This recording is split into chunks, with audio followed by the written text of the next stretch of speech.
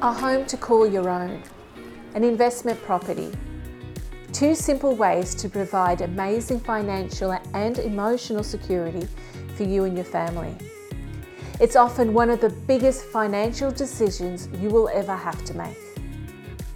Hello, I'm Christina and welcome to the School of Home Ownership. I love being part of a standard family, but I'm also a multi-property investor, having bought and sold over 50 properties in the last 25 years. During that time, I learned how to make my investments accelerate and how to avoid costly mistakes.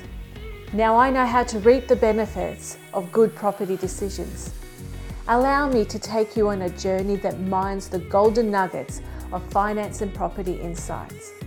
Learn the ropes here within the walls of the School of Home Ownership. Hi, my name is Christina Jamieson and I'm from the School of Home Ownership.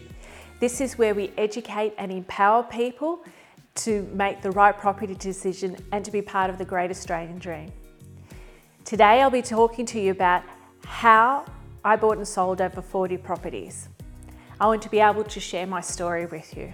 My family were very strong on having property as financial security, especially for a family. So we grew up expecting that that's what we would do. I would say 23, 24 years old when I bought my first property. Having said that, I had been saving, working casual jobs until I finished my engineering degree. And then as soon as I got my job, I bought my first property. The way I could afford it is I had saved enough money. I did get some deposit from my parents, and I have to admit, this is where the Greek side is. My parents had put money aside for me for when I got married, and I was able to use that money to help me get a 20% deposit for a purchase of a property. I did have to pay that back, I just might add. What I did is I bought a townhouse style unit and rented it out so that I would be able to afford it. How did we get our second and third? So my husband bought a property in his name, a one-bedroom unit, as an investment property, and then we both moved into my unit that I had bought. What we used at this point in time and what we were thinking in the future when we were going to have a family, how we were going to afford a house. So what we did is we planned ahead. We bought the house that we wanted to live in when we had a family, and again, rented that out until we did have a family, and then we moved into it. We were fortunate because we had paid so much off the properties that we could actually keep the other properties as investment properties. So that's a strategy that I actually ask people to think about if they have enough time to be able to plan ahead. And the tougher the times are, the more planning that you need to do. After that, we were able and were fortunate enough to buy other investment properties, and we rented it out. We just found that investment properties were a lot of hassle, and they did have some return, but we found that it was also eating a lot, so it stopped us from buying other property if they were negative gearing. So we actually started looking at some other strategies, and we found a vendor finance. This is where the person that's living in your property is actually buying it off you with the capital gains, but is also paying for all the expenses, so you're not really out of pocket. And we found that was helping us a lot. That also put us in a bit of a situation that we didn't want long-term tenants. So one of the things that people think about is buy a property and just hold it for 30 years, which is fine, but you've got equity in there that's basically unused. So you're waiting until you retire or at a much later stage before you actually have access to the money. So one of the things we were thinking about is doing some shorter terms vendor finance, which is what we call now rent to own. So we give the people the right to purchase a property while they're renting it, but will have to actually end within 5 years or so. So it's not this ongoing relationship.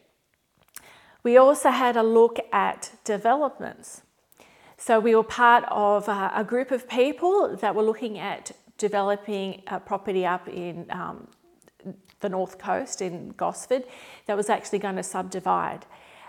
we actually put some money into it, and then after discussing it with our solicitor, we found that we were really restricted on the builder, the finance, the management of other people, and that made us feel uncomfortable. So we decided to go back into alternative property investments where we had full control. So after a couple of times, we started selling and doing some renovations on properties and then selling them. And during those renovations, we learned a lot about what people really appreciated in an investment property.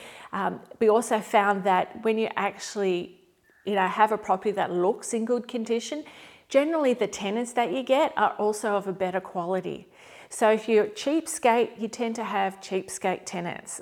If you respect the property and look after it, you tend to find people that appreciate it and will also look after it. We also learnt how to build. So we had to make the decisions about renovating or rebuilding.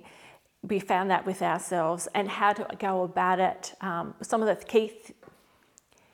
So one of the things that we also found out is whether we have to renovate or detonate, whether it's rebuilding or doing some major renovations and the pros and cons of that.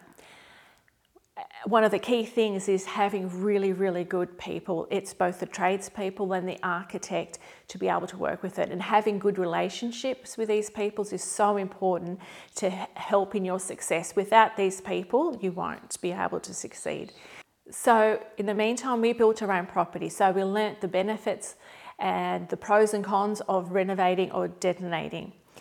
It's so important to have really good people, like having a good architect and a good builder.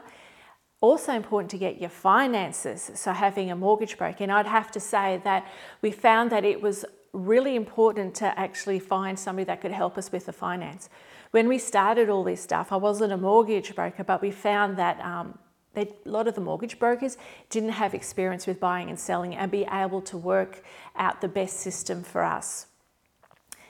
We also had a really, really good solicitor that would help us with things like vendor finance and rent own, and that's Tony Cadado. It was an absolute gem in helping us to understand the system and all the hiccups that we would go through. And I'll be honest with you, there is always hiccups, and it's always important to have people that you can rely on to help you through the system.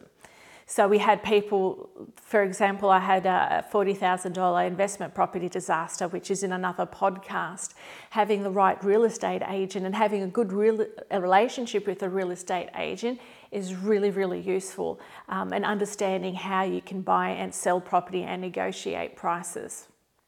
So with the help of all these professionals, we were able to learn and help each other to get us through. Like before we knew it, we were buying and selling over 40 properties. I can guarantee you, I did not intend initially to start off, when I started with the one property, I did not expect to be up to 40, and I think we're up to 50 at the moment.